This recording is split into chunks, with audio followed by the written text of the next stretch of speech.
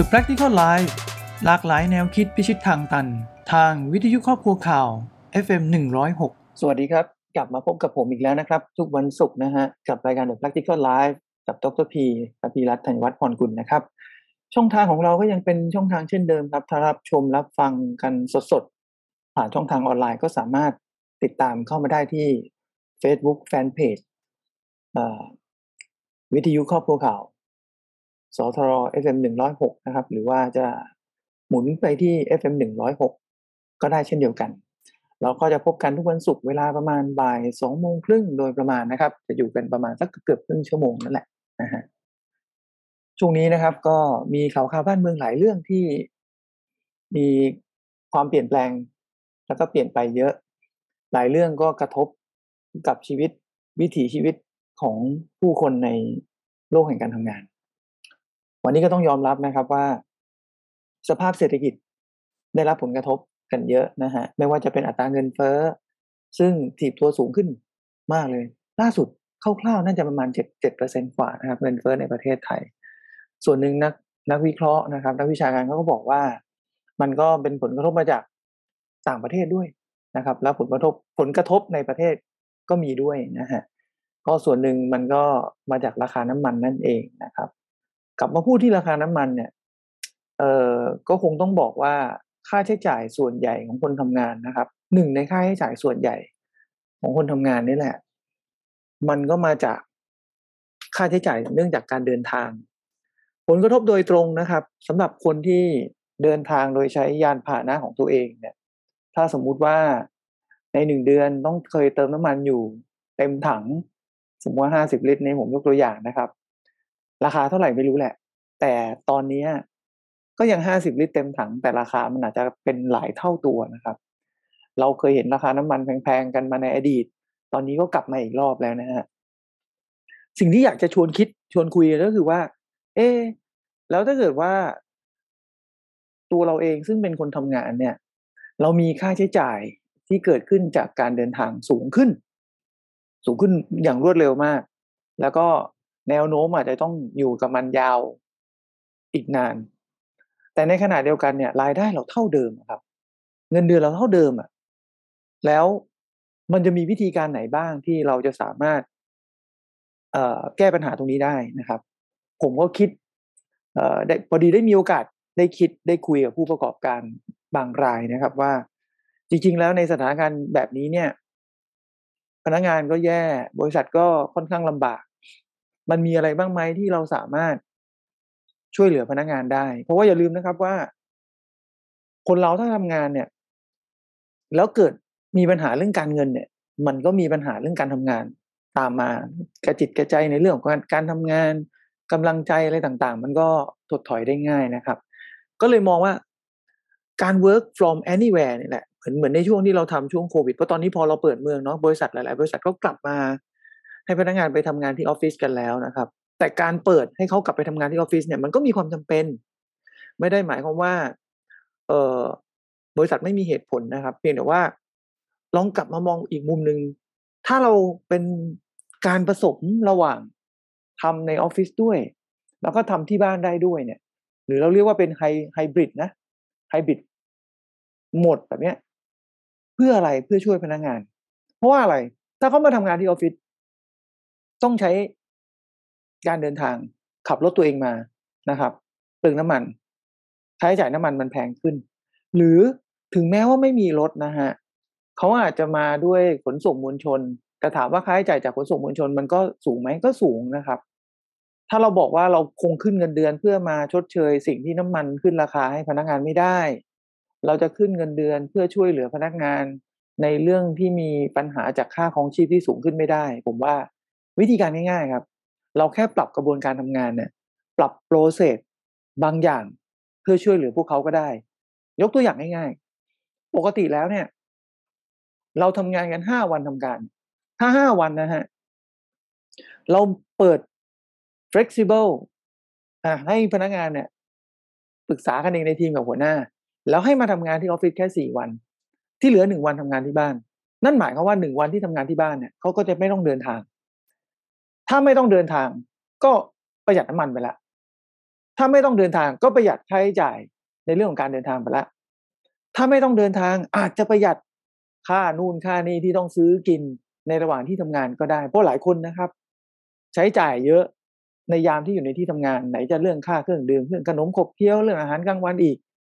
ผมว่าการทำแบบนี้ถ้าไม่ถ้าเรามองในเชิงของตัวเลขลดไปได้20%เลยนะค่าใช้จ่ายที่เกิดขึ้นถ้าเราคิดแบบคณิตศาสตร์แบบง่ายๆนะฮะเดือนหนึ่งหายไป20%ก็คือช่วยเหลือพนักงานตรงนี้ไปนะครับแต่วิธีการทำงานว่าจะ work from home กันยังไงหรือ work from anywhere ยังไงอันนี้ก็ต้องมีข้อตกลงเนาะไม่ใช่ว่าพนักงานบอกว่าเอ้ยแหม work from home จะไปเที่ยวไหนก็ได้อันนี้ก็ไม่ถูกนะครับหรือบริษัทก็ต้องเริ่มต้นที่จะต้องไว้ใจพนักงานด้วยนะฮะหาวิธีการที่ในเมื่อเรายื่นข้อเสนอเพื่อจะช่วยเหลือพวกเขานะครับผมว่าถ้าเราคุยกันด้วยเหตุด้วยผลเนี่ยมันก็จะมีข้อสรุปที่จะทำให้วิธีการแบบนี้มันเวิร์กนะครับจริงๆแล้วเนี่ยลูกค้าผมก็ทำไปแล้วนะแล้วก็ได้รับผลตอบรับที่ดีด้วยพนักงานก็แฮปปี้เพราะถือว่าบริษัทก็แสดงความจริงใจนะครับที่หามาตรการช่วยเหลือพวกเขาแล้วตอนนี้เห็นว่าจะเริ่มขยับจากทำงานออฟฟิศ4จะเป็นทำงานออฟฟิศ3แล้วก็คือ3วันแล้วก็ทำงานที่ไหนก็ได้2วันนะครับผมว่าเนี่ยอันนี้บริษัทหลายที่แหละน่าจะคิดแบบนี้กันอยู่แล้วและจริงๆแล้วมันไม่น่าจะเป็นเรื่องยากเลยเพราะว่าเราคุ้นชินแล้วเราผ่านการทำงานแบบ work from home กันมานานแล้วอะช่วงโควิดอะถ้าอย่างนั้นน่ะก็แค่ผลักดันให้มันเดินหน้าต่อไปก็น่าจะช่วยบรรเทาปัญหาระยะสั้นที่มันเกิดจากราคาสินค้าต่างๆหรือว่าราคาน้ำมันที่มันสูงขึ้นได้นะครับนี่ก็เป็นช่วงแรกของรายการที่เอามาพูดคุยกันนะครับเพราะว่าพอดีมันมีโจทย์มาแล้วนึกถึงเรื่องนี้ขึ้นมาได้ว่าเฮ้ยจริงๆแล้วเนี่ยบริษัทกับพนักงานก็สามารถหาข้อตกลงร่วมกันเพื่อจะแก้ปัญหาต้นทุนสินค้าและบริการที่มันสูงขึ้นต้นทุนของน้ำมันที่สูงขึ้นแล้วก็กระทบกับวิถีชีวิตของคนทำงานกันได้นะครับเอาแบบง่ายๆก่อนแล้วกันนะฮะจริงๆมันมีออปชันอีกเยอะถ้าจะมาหากันจริงๆนะครับถ้าเกิดบริษัทช่วยเราไม่ได้จริงๆเราก็ต้องช่วยตัวเองเนาะก็อาจจะต้องพูดคุยกับเพื่อนที่เดินทางในเส้นทางเดียวกันอาจจะสลับขับรถกันมาทำงานนะครับก็แบ่งเบาภาระ2วันไปกับเราอีก2วันไปกับเพื่อนก็แล้วแต่จะ3วันหรือ2วันนะฮะก็จริงๆมันก็ manage ได้นะครับก็ไม่ได้ยากมากหรือว่าเราอาจจะต้องเปลี่ยนรูปแบบการเดินทางใช้ขนส่งมวลชนมากขึ้นสลับกับการขับรถมาทำงานก็อันนี้ก็สุดแล้วแต่ทางเลือกของแต่ละคนนะครับสำหรับช่วงที่เหลือนะฮะผมก็อยากจะนำเสนอปัญหาเรื่องหนึ่งซึ่งมันเป็นปัญหาซ่อนเร้นจะเรียกว่าซ่อนก็ไม่เชิงมันก็เป็นปัญหาที่สะสมดีกว่าใช้คำว่าเป็นปัญหาที่สะสมแล้วก็ก่อเป็นปัญหาค่อนข้างใหญ่มากขึ้นในแวดวงคนทำงานก็คือในเรื่องของสุขภาพจิตสุขภาพใจของพี่ๆน้องๆคนทำงานนะครับก็หลายคนนะครับก็กรำศึกมานานนะครับทำงานมาหนักๆถึงแม้ว่าจะเป็นการทำงาน work from home แต่ว่าปริมาณงานมันก็หนักกว่าการทำงานที่ออฟฟิศนะมันก็มีนะครับหลายคนเกิดอาการเหนื่อยล้าเนี่ยเต็มไปหมดนะฮะตอนนี้มันมีเรื่องที่มันมีอาการประเภทหนึ่งนะครับที่มันเห็นผลกันเยอะขึ้นนะครับในพี่ๆน้องๆในที่ทำงานนะครับเราเรียกว่าอาการเหนื่อยล้าจากการเห็นอกเห็นใจนะครับ หรืออาการเหนื่อยล้าจากการเอาใจใส่ที่มากเกินไปภาษาอังกฤษเนี่ยอาการเหนื่อยล้าเนี่ยมันก็มี2ตัวเนาะ compassion แล้วก็ empathy fatigue นะครับคือเรื่องของเรื่องเนี่ยมันเป็นอย่างนี้ครับเวลาเวลาเราพยายามจะเป็นคนดีเนาะเห็นอกเห็นใจคนอื่นมากเกินไปเนี่ยแต่บางครั้งเนี่ยการเป็นคนดีเนี่ยแบบเห็นอกเห็นใจคนอื่นมากมันอาจจะทำให้เราเป็นทุกข์นะครับเพราะว่าเรามีความรู้สึกว่าเป็นห่วงเขาไปหมด ต้องการที่จะรับผิดชอบช่วยเหลือเขานะครับจนคิดจะช่วยคนอื่นจนเป็นทุกข์เสียเองอะนะฮะเขาก็เลยบอกว่าทางจิตวิทยาเขาก็บอกว่าสิ่งเหล่านี้มันเรียกว่าเป็นการติดต่อทางอารมณ์นะครับถ้าเราปล่อยอารมณ์แบบนี้เกิดขึ้นไปตลอดอย่างเช่นอยากช่วยคนอื่นแบบช่วยแบบเต็มที่ทุ่มเททุกอย่างเนี่ยแล้วพอทำไปเรื่อยๆมันเกิดอาการเหนื่อยล้าได้นะครับแล้วก็มันก็กลายเป็นปัญหาแทนที่จะช่วยคนอื่นกลายเป็นปัญหา เราต้องหาทางช่วยตัวเองกันแล้วนะครับเขาถึงบอกว่าในขณะที่เราพยายามรักษาบาดแผลให้คนอื่นเนี่ย มันจะกลายเป็นบูมเมอแรงกลับมาเป็นเรามาสร้างบาดแผลให้ตัวเองซะทั้งนั้นนะฮะก็นี่แหละครับก็ถึงบอกว่าอาการเหนื่อยล้าจากการเห็นอกเห็นใจนะครับ compassion fatigue หรืออาการเหนื่อยล้าจากการเอาใจใส่นะครับ empathy fatigue เนี่ยเลยเป็นประเด็นที่องค์กรต้องกลับมาให้ความสำคัญกันมากขึ้นเดี๋ยวมาทำความเข้าใจกันนิดนึงนะฮะว่าไอ้กลุ่มอาการเหนื่อยล้าเนี่ยที่เกิดจากการเห็นอกเห็นใจเนี่ยหรือ compassion fatigue คืออะไรนะครับก็คือมันมันเป็นการอธิบายนะครับลักษณะทางกายภาพทางอารมณ์นะแล้วก็ทางจิตวิทยาซึ่งมันมีผลกระทบเกิดจากการที่เราไปช่วยเหลือคนอื่นนะครับส่วนใหญ่เนี่ยมันจะมาจากความเครียดนั่นแหละแล้วก็ความบอบช้ำทางจิตใจหรือว่าอาจจะเกิดจากความเครียดจากสภาพแวดล้อมหรือความรู้สึกที่เรารู้สึกแทนคนอื่นเนาะแบบคนอื่นเดือดร้อนเราก็รู้สึกเดือดร้อนมากเจ็บปวดแทนเขานะครับสิ่งเหล่านี้เกิดขึ้นจากการที่เราเห็นอกเห็นใจเขามากไงแล้วก็ไปเชื่อมโยงกับความเหนื่อยล้าที่เกิดจากการทำงาน แล้วก็สถานการณ์ที่เราตึงเครียดอยู่ด้วยนะครับอย่างเช่นยกตัวอย่างในที่ทำงานสมมุติว่าเรามีน้องๆร่วมงานเราอาจจะไม่ใช่เป็นหัวหน้าเขาโดยตรงแต่เราเป็นห่วงน้องๆพวกนี้มากน้องพวกนี้ทำงานผิดพลาดบ่อยเราแบบอยากจะช่วยเขาลงไปช่วยเขาเพื่อต้องการให้เขามีชีวิตที่ดีขึ้นแต่ในขณะเดียวกันเราก็ทำงานเครียดอยู่แล้วนะครับพอ2อย่างมันประดังประดาเข้ามาเนี่ยมันก็เลยทำให้เกิดความเหนื่อยล้าขึ้นมาได้นะครับก็นี่แหละฮะนี่คือปัญหา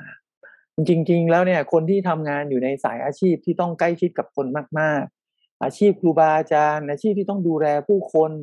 อาชีพที่ต้องเอ่อรองรับความรู้สึกคนเยอะๆเนี่ยมีสิทธิ์มากนะครับที่จะเกิดอาการที่เขาเรียกว่าความเหนื่อยล้าจากการเห็นอกเห็นใจเห็นคนลำบากแล้วก็ลงไปช่วยเหลือลงไปเหนื่อยกับเขานะครับตัวเองก็เหนื่อยอยู่แล้วนะครับก็พาตัวเองไปเหนื่อยหนักกว่าเดิมอีกแล้วในที่สุดเนี่ยเราก็จะเกิดอาการเหนื่อยล้าแล้วเหนื่อยล้าแล้วเราจะดูแลใครได้ ณจุดนั้นเนี่ยเมื่อมันเกิดอาการนี้แล้วเนี่ยเราก็ดูแลตัวเองไม่ได้เหมือนกันนะครับ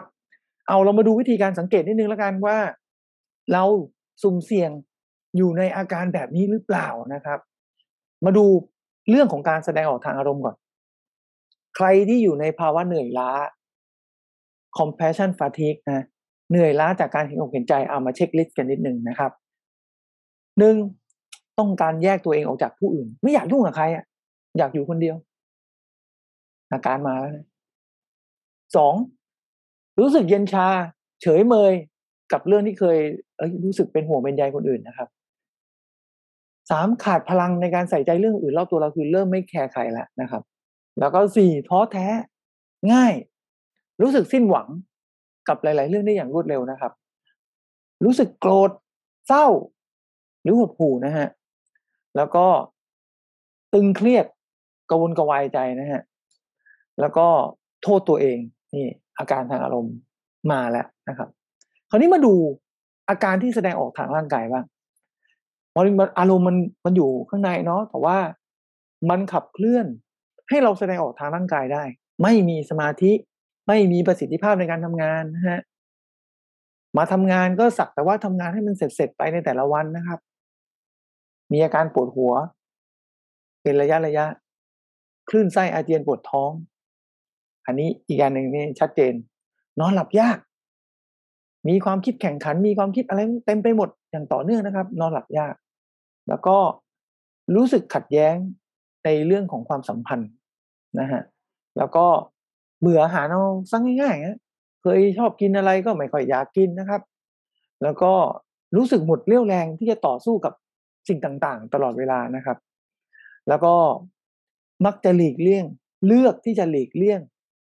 กิจกรรม หรืองานกลุ่มหรือไม่ว่าจะเป็นงานหมู่อะไรก็แล้วแต่ในที่ทำงานอะไรที่เขาสังสรรค์กันน่ะมักจะไม่ไปนะครับเนี่ยคืออาการของความเหนื่อยล้า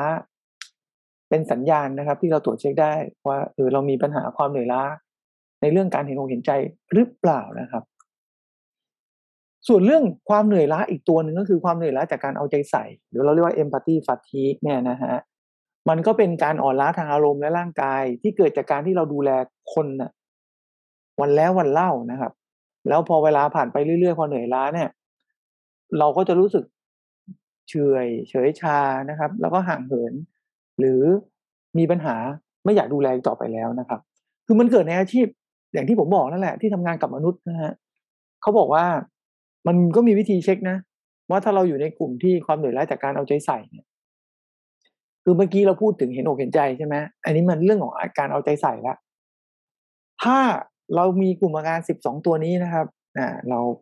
มีความเหนื่อยล้าในเรื่องของการเอาใจใส่เรียบร้อยละหนึ่งรู้สึกว่าทุกอย่างเนี่ยโอ้โหมันถาโถมมาที่เราอะอะไรก็เราอะนะปัญหาของคนอื่นอะเราช่วยเขาเราเอาใจใส่ในเรื่องของแต่ปัญหามันวิ่งมาหาเราหมดเลยนะครับมันก็รู้สึก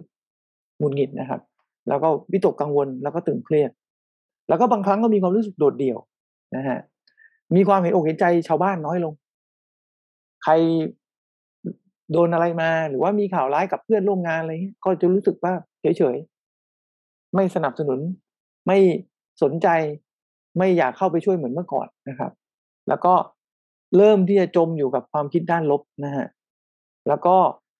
เริ่มตำหนิตัวเองนะตำหนิตัวเองนี่หมายความว่าโทษตัวเองว่าเนี่ยที่เราที่เราเป็นแบบเนี้ยหรือที่เราทำผิดพลาดในเรื่องเนี้ยมันเป็นสาเหตุที่ทำให้คนอื่นเขาเดือดร้อนเพราะเราเอาใจใส่คนอื่นไง คิดถึงคนอื่นเอาใจใส่แต่ว่ามันผิดพลาดเราเลยตำหนิตัวเองว่าเราทำได้ไม่ดีพอนะครับลดความศรัทธาในตัวเองลงนะครับมีอาการเหมือนกันครับคล้ายๆกับอาการอ่อนล้าที่เกิดจากการเห็นอกเห็นใจก็คืออาการนอนไม่หลับเนี่ยก็เป็นประเด็นที่เหมือนกันอ่อนเพลียทางจิตใจไม่มีสมาธิในการทำงานเคยสนุกกับกิจกรรมอะไรที่เคยสนุกก็ไม่สนุกเสียแล้วไม่อยากเข้าไปมีส่วนร่วมกับใครทั้งสิ้น หลีกเลี่ยงที่จะทำงานนะครับและที่สำคัญรู้สึกไวมากต่อการถูกวิพากษ์วิจารณ์นะครับนี่แหละครับมันมีประเด็นตรงนี้นะฮะก็2ตัวนี้เนี่ยมันมีผลกันและกันเนาะจริงๆมันมีความต่างเหมือนกันนะครับแล้วก็มันมีความเหมือนกันนะครับอย่างกรณีของความเหนื่อยล้าจากความเห็นอกเห็นใจเนี่ยตัว compassion fatigue เนี่ยมันเป็นความเครียดที่กระทบกระเทือนจิตใจ สิ่งนี้อาจจะเกิดขึ้นได้เมื่อเรามีแรงจูงใจในการที่จะช่วยเหลือคนอื่น เราจะพยายามดิ้นรนกับบาดแผลทั้งกายภาพและอารมณ์แต่จู่ๆก็เกิดความสิ้นหวังทำให้เรารู้สึกเหนื่อยเกินกว่าที่จะดูแลใครๆได้นะฮะถึงแม้ว่าเราจะมีความต้องการที่จะช่วยเหลือคนอื่นก็ตามนะครับแต่สำหรับความเหนื่อยล้าในเรื่องของการเอาใจใส่หรือ empathy fatigue เนี่ยคือการเราเอาตัวเราเองเนี่ยเข้าไปเป็นตัวแทนความคิดและความรู้สึกของคนอื่น ความเจ็บปวดจะเกิดขึ้นจากการที่เราพบคนอื่นประสบความเจ็บปวดในเรื่องนั้นๆอย่างรุนแรงเนาะ compassion fatigue คือไปช่วยเขาอยากช่วยเขาดิ้นรนจะช่วยเขาจนเหนื่อยแต่ empathy fatigue เนี่ยหรือเหนื่อยล้าจากการเอาใจใส่ไปคิดแทนเขานะครับเห็นคนอื่นเจ็บปวดเราเจ็บปวดตามนะครับนี่แหละครับที่จะเอามาให้เห็นว่าเพราะว่าในที่ทำงานน่ะเป็นกันเยอะนะครับเป็นกันเยอะแล้วมันทำให้เราเหนื่อยล้าแล้วผลกระทบมันกลับมาที่ตัวเราเยอะไม่ว่าจะเป็นเรื่องของอารมณ์แปรปรวนนะครับปัญหาต่างๆการทำงานที่ขาดประสิทธิภาพปัญหาจากสุขภาพร่างกายนะครับไอ้พวกเนี้ยเป็นต้นมันก็จะลามตามมาเป็นไปเต็มประดังประดาเต็มไปหมดนะครับอ้าวเรามาดูวิธีป้องกันกันบ้างนะครับ ในเรื่องวิธีป้องกันเนี่ยเพื่อจะลดผลกระทบจากอาการเหนื่อยล้าจากการเห็นอกเห็นใจนะครับแล้วจากการเอาใจใส่นะฮะเขาก็มีวิธีแก้นะครับแต่ว่าก่อนจะแก้เนี่ยให้ทำความเข้าใจกับตัวเองก่อนไปประเมินตัวเองนิดนึงว่าเราสุ่มเสี่ยงอยู่ในเรื่องเหล่านี้จริงหรือเปล่าถ้าโดนข้อ2ข้ออะเราต้องแก้แล้วนะครับเพราะว่ามันเกิดเวลาอาการเหนื่อยล้ามันเกิดเนี่ยมันจะทำให้ระบบขับเคลื่อนชีวิตเราเนี่ยมันแปรปรวนนะแล้วก็ปล่อยยิ่งนานวันเนี่ยมันยิ่งไม่ดีนะครับงั้นวิธีแก้เนี่ยเขาก็เลยบอกว่าให้เราลองมาสำรวจสิ่งต่างๆในแต่ละวันนะครับที่เราสามารถทำได้นะครับที่เราสามารถทำได้ไม่ต้องทำทุกอย่างก็ได้เอาเท่าที่ทำได้ก่อนเพื่อป้องกันและรับมือกับความเหนื่อยล้าจากการเห็นอกเห็นใจและจากการเอาใจใส่คนอื่นนะฮะ 1เราต้องเริ่มต้นด้วยการรับรู้สิ่งที่เกิดขึ้นก่อนคือ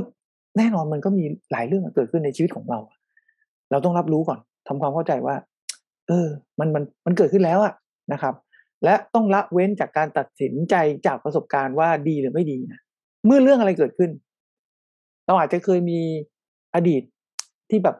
ขมขื่นเนาะผ่านประสบการณ์ที่ไม่ดีมาก่อนแล้ว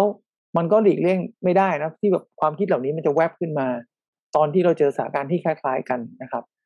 อย่าแต่ถ้าเกิดแล้วก็หยุดมันก่อนนะครับให้ให้เราขอให้เรารับรู้ว่ามันเป็นเพียงแค่ความรู้สึกของเรานะครับนะฮะเราต้องหัดรู้เท่าทันอารมณ์นิดนึงถึงแม้มันจะเกิดอารมณ์นี้ไปแล้วเนี่ยก็ต้องหยุดมันก่อนแล้วก็มองว่าเฮ้ยเรื่องนี้ถึงแม้ว่าเราจะมีประสบการณ์ในเรื่องนี้ไม่ดีมาก่อนแต่ถ้ามันเกิดขึ้นแล้วเนี่ยเรามีทางเลือกควบคุมอารมณ์นิดนึงแล้วก็ค่อยๆนิ่งๆแล้วก็เริ่มมองหาทางเลือกว่าเฮ้ยเราจะหาทางเลือกทางไหนที่จะมารับมือกับเรื่องนี้ได้บ้างทางเลือกก็อาจจะเป็นการปรึกษาเจ้านายเพื่อนร่วมงานเอาเลือกเป็นเรื่องๆนะไม่ใช่ปรึกษาทุกเรื่องหรือพี่ๆผู้ใหญ่หรือจะมาปรึกษาในเพจมนุษย์เงินเดือนพันใหม่ก็ได้นะครับว่าเราจะรับมือกับเรื่องนี้ยังไงอันนี้เป็นข้อแรกซึ่งผมว่าก็จริงนะครับเพราะว่าถ้าเราเอ่อเกิดอะไรขึ้นกับเราเนี่ยแล้วเราสติแตกไปก่อนเราควบคุมอารมณ์ไม่ได้อย่างเงี้ยมันก็จะไม่มีทางเลือกนะครับเราก็จะแย่ลงไปเรื่อยๆนะครับอันที่สองฝึกสติก็มันก็มาจากอันแรกนั่นแหละรับรู้ไม่พอปุ๊บก็ต้องเอาสตินี่แหละมาทำให้เป็นตัวที่ดึงเราจากความรู้สึกบางทีเราไปเจอสถานการณ์แล้วความรู้สึกมันพาไปด้านลบอะเจ้าตัวสตินี่แหละมันจะดึงเรากลับมาให้อยู่ในด้านบวกมากที่สุดเนาะ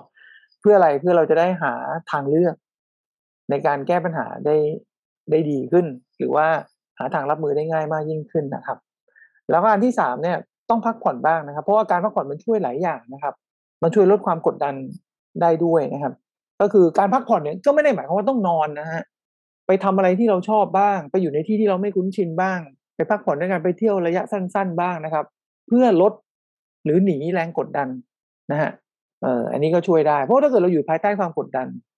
มันก็ยิ่งทำให้เราตัดสินใจอะไรยากหรือคิดอะไรไม่ออกได้เขาก็เลยบอกว่าแวบไปพักผ่อนบ้างนะฮะอันที่4ขอความช่วยเหลือผมก็พูดไปแล้วไงว่าถ้าเรารับรู้สิ่งที่เกิดขึ้นแล้วมีสติเนี่ยแล้วรู้จักใช้ตัวเลือกบ้างขอความช่วยเหลือคนอื่นบ้างนะครับเรื่องที่เรากังวลเรื่องที่เราคิดไม่ออกเนี่ยคนรอบตัวมีใครบ้างที่พอช่วยเราได้บ้างเราต้องลองให้โอกาสพวกเขาบ้างนะครับที่จะมาช่วยเหลือเรานะฮะ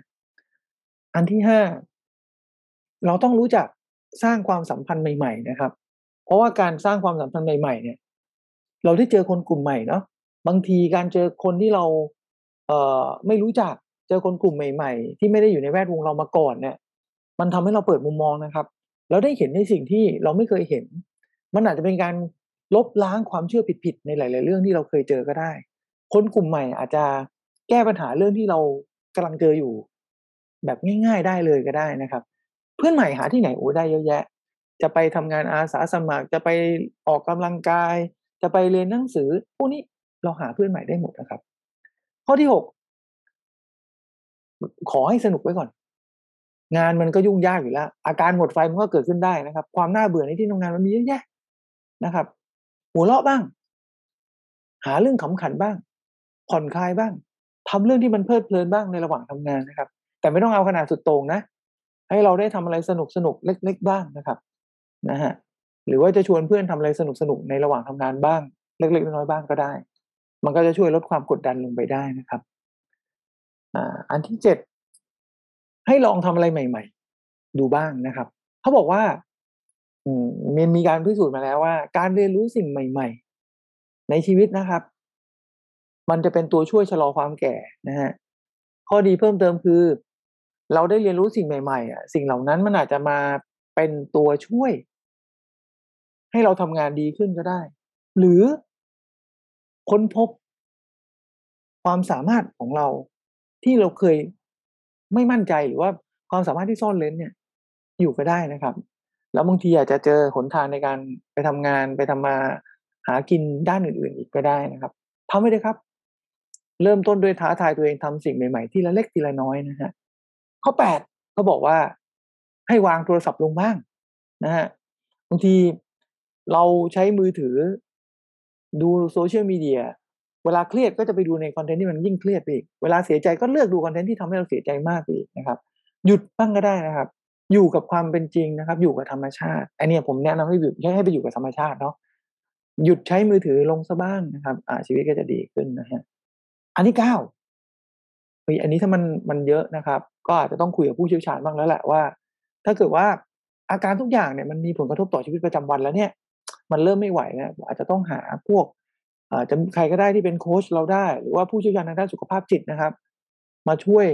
ดูแลแล้วก็มาช่วยแนะนำวิธีการเพิ่มเติมให้กับเรานะครับข้อที่10 back to basic นะฮะต้องกลับไปสู่พื้นฐานนะครับเขาบอกว่าน้อยคนนักที่จะรู้สึกว่าเราทำดีที่สุดแล้วนะครับหากเรารู้สึกไม่สบายจิตไม่สบายใจให้ลองดูกิจวัตรเพื่อให้แน่ใจว่าเรานอนหลับอย่างดีหรือเปล่ากินอาหารตามหลักโภชนาการไหมดื่มน้ำมากพอหรือเปล่ามีการออกกำลังกายสม่ำเสมอหรือเปล่าเป็นต้นเพราะสิ่งเหล่านี้เนี่ยมันช่วยได้ออกกำลังกาย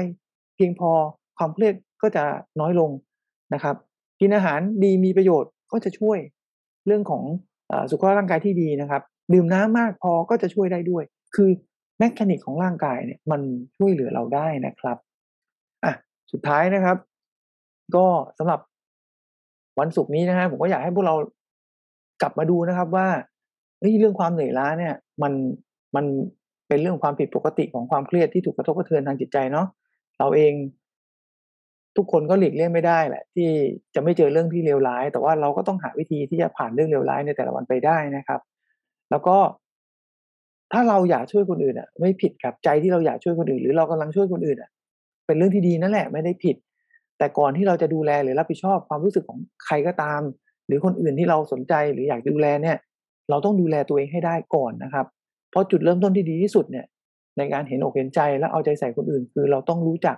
เห็นอกเห็นใจแล้วเอาใจใส่ตัวเองให้ได้เสียก่อนแล้วเดี๋ยวเราจะได้ไม่เป็นทุกข์นะครับสำหรับวันนี้เรื่องราวทั้งหมดก็ประมาณนี้ใครที่อยากจะพูดคุยกับผมนะครับก็สามารถติดต่อมาได้ที่เฟซบุ๊กแฟนเพจมนุษย์เงินเดือนพันใหม่นะครับก็อินบ็อกซ์กันมาได้เลยนะฮะแล้วก็ฝากติดตามรายการ The Practical Life นะครับกันได้ทุกวันศุกร์เวลาบ่าย 2:30 โดยประมาณสำหรับวันนี้ผมต้องลาไปก่อนขอให้ทุกคนโชคดีนะครับสวัสดีครับ